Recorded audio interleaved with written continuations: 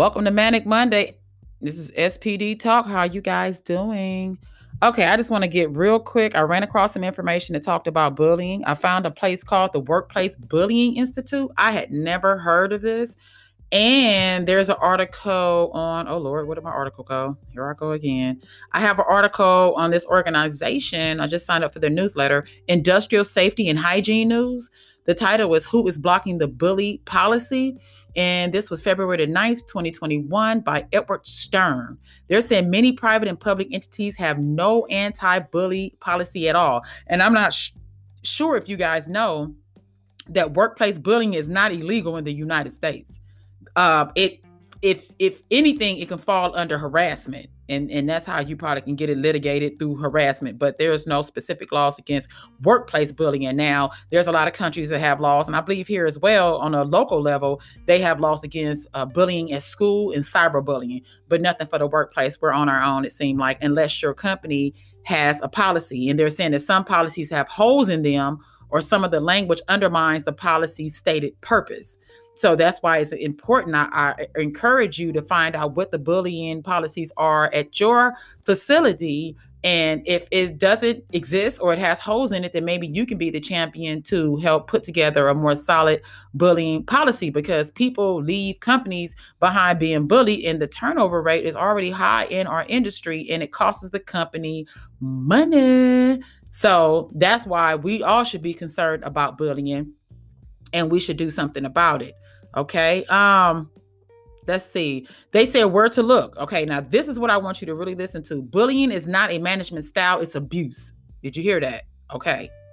Bullying is not a management style. It is abuse. Some people blame themselves and thinking it's them. Something's wrong with them. Or though that's just how he is. Oh, that's how she is. You know what I'm saying? Oh, he just an a-hole or whatever. No, it's about anger and aggressiveness. No one should have to deal with that. The article goes on to say that managers and supervisors are about 3/4 of workplace bullying. I'm sure you're not surprised about that. I'm not surprised about that either.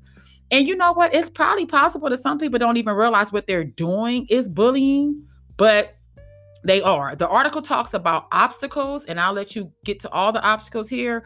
But one of the obstacles is sometimes the managers. A lot of times they're saying the managers do not want these policies because they believe it's going to stop them from being able to do the work they need to do. So they think it's going to stop them from criticizing, directing, guiding, and assigning work to their employees. And they're saying, no, the policy should not stop managers from doing what they have to do.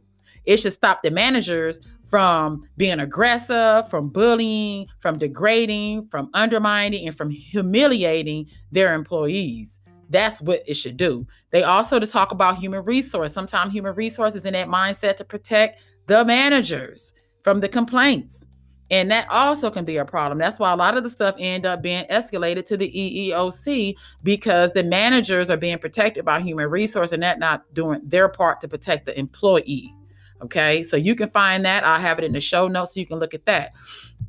Another place is Workplace Bully Institute. Never heard of it. Like I said, I don't know if I said it because I recorded this so many times, honey. I'm tired. I'm trying to break it down and make it fast, and then it get longer and longer. And I said, you know what? Talk faster.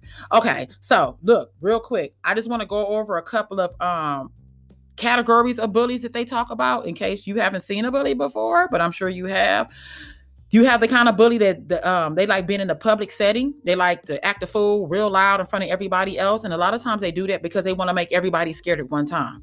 So everybody will be scared of them. And I'm sure people run into those kind of people. Then you have the kind of bully that wants to be behind closed doors. And usually they said if it's a manager or supervisor, they'll take some of their best talent that they really don't like the go-to person, like, oh my God, everybody go to Solyndra for help. Okay. Sometimes that person is a target to leadership, and they'll call them in the office and, oh, you forgot to do this, or, oh, you were late this day. And they find ways to pick on these people.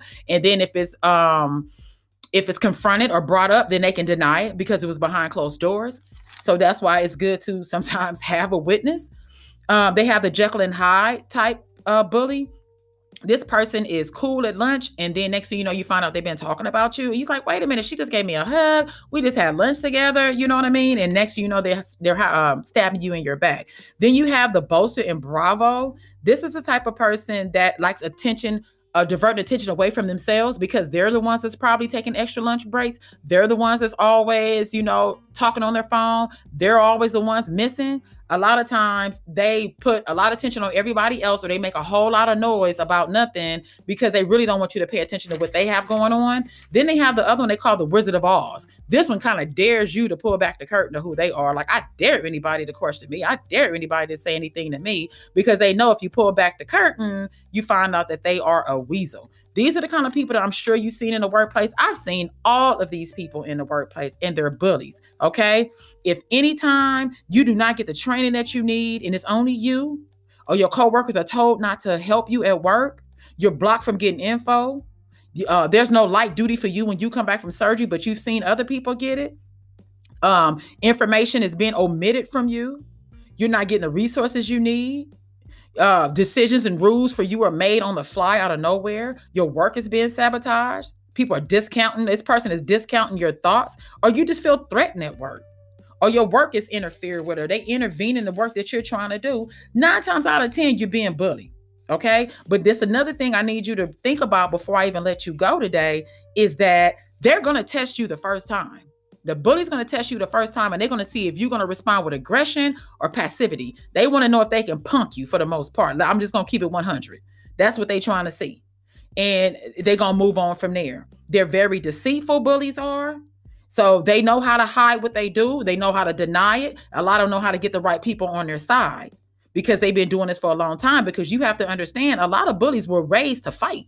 They were raised to attack first before someone attacked them. So they approach each day in a dominating mindset. So you have to understand the type of person you're dealing with. But if you're dealing with hypertension because of this, ulcers, migraine, headaches, you can't sleep, and this is causing you all kind of harm, you're going to have to figure out what you need to do to take this to the next level.